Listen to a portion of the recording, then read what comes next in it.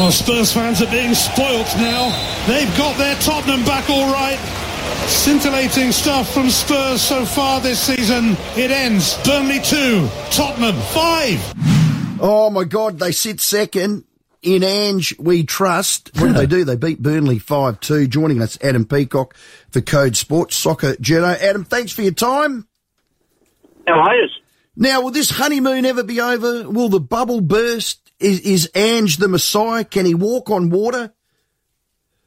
Yeah, at the moment he can. Yeah. At the moment he can, definitely. But, look, he's got some harder games on the other side of the international break. Second game back after the international break is when it's all going to come into focus for the Spurs under Ange, and they play Arsenal away, the North London derby. So, look, he couldn't have asked for more about the start, given the fact that they lost Harry Kane as well. The win over Manchester United buys him so much time and gives him so much credit in the bank with the Spurs fans, and then they go and do that to Burnley and come up with a game plan that in the end just picked them apart. It's magnificent so far, and there's still a lot to come, because oddly enough they did beat Burnley 5-2. It was 5-1 until the last minute, but they weren't at their, knowing how Ange wants to play, they weren't at their flowing best. So there's a lot more to come from this side. I don't know where they end up, but it's just great to see, none of which is a great surprise to anyone who knows Ange Postecoglou and his record backwards. Yeah, I thought they were clinical in the second half. They call him Sonny, their captain, scored a hat-trick. He's just got them all believing. They all know what they're doing, don't they?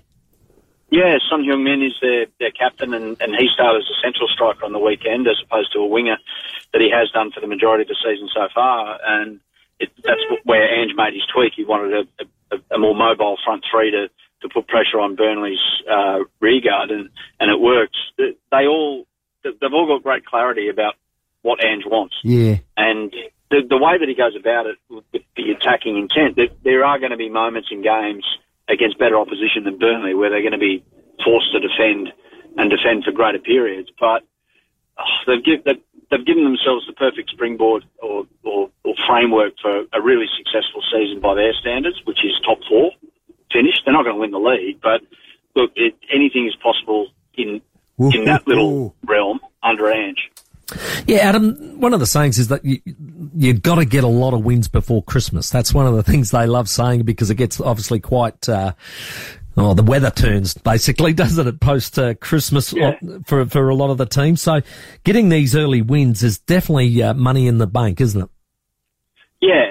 And look, with a squad like Spurs, they don't have a great spread of talent, like depth-wise, like a Manchester City, or you could argue an Arsenal or a Manchester United.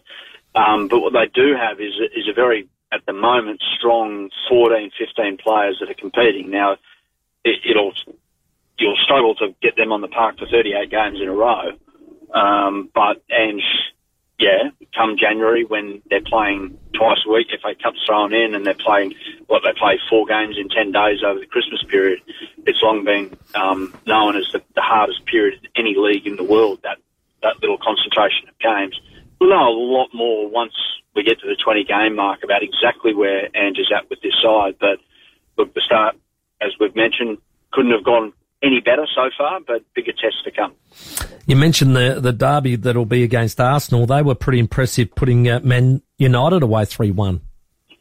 Yeah, in the end, it was tight, and Manchester United will argue that the offside call, and Eric Ten Hag, their coach, has whinged about the technology, saying that their offside call in the 88th minute to go 2-1 up, and a goal to Garnacho, it wasn't offside. I don't know how you argue against what is essentially a maths equation, an absolute algorithm. It's a piece of technology. It's not opinion that where the line's drawn. They've got technology to pick that apart. But look, they were close, Manchester United, but not quite close enough. And Arsenal's sign of a very good side, winning those tight games like that, and 2 goals in stoppage time got it done. So they do look the closest to Manchester City again, Arsenal, at the moment, even though everyone apart from Manchester City have had points dropped when it's looked like they might have got something more out of games. So, Arsenal, I think, they're clear second seeds at the moment, but things can change with injuries and transfer windows, which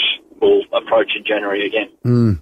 Man City continued on their way. How good's this Erling Haaland? Another hat-trick. Is he that good? He is, because he's the ultimate. He's not in the game, but he always is. Yeah. So he doesn't touch the ball much. Man City don't use him in build-up that much. He's just there to just finish things. Like, basically, he's just like, everything else happens around him, and he just has to be in the right spot at the right time. And because he's got so many facets, he can score with his head, he can score with his left, he can score with his right, he can score with his chest, and if he was asked to, he'd probably score with his ass as well.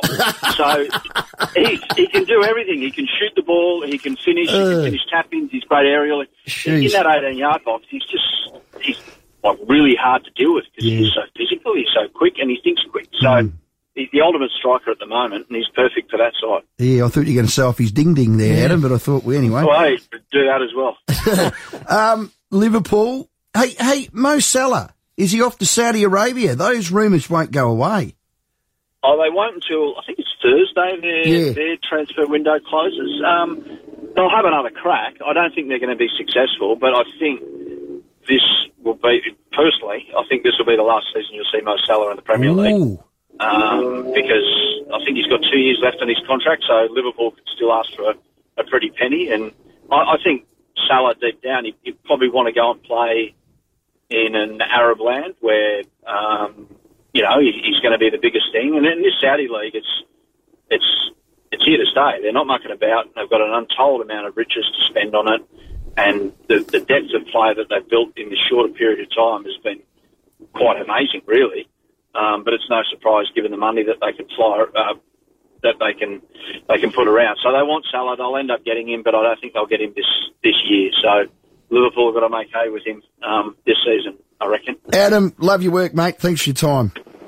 Have a good one. Cheers, guys. Yeah, Premier League talking points there with Adam Peacock, Code Sports, soccer journalist, our mate.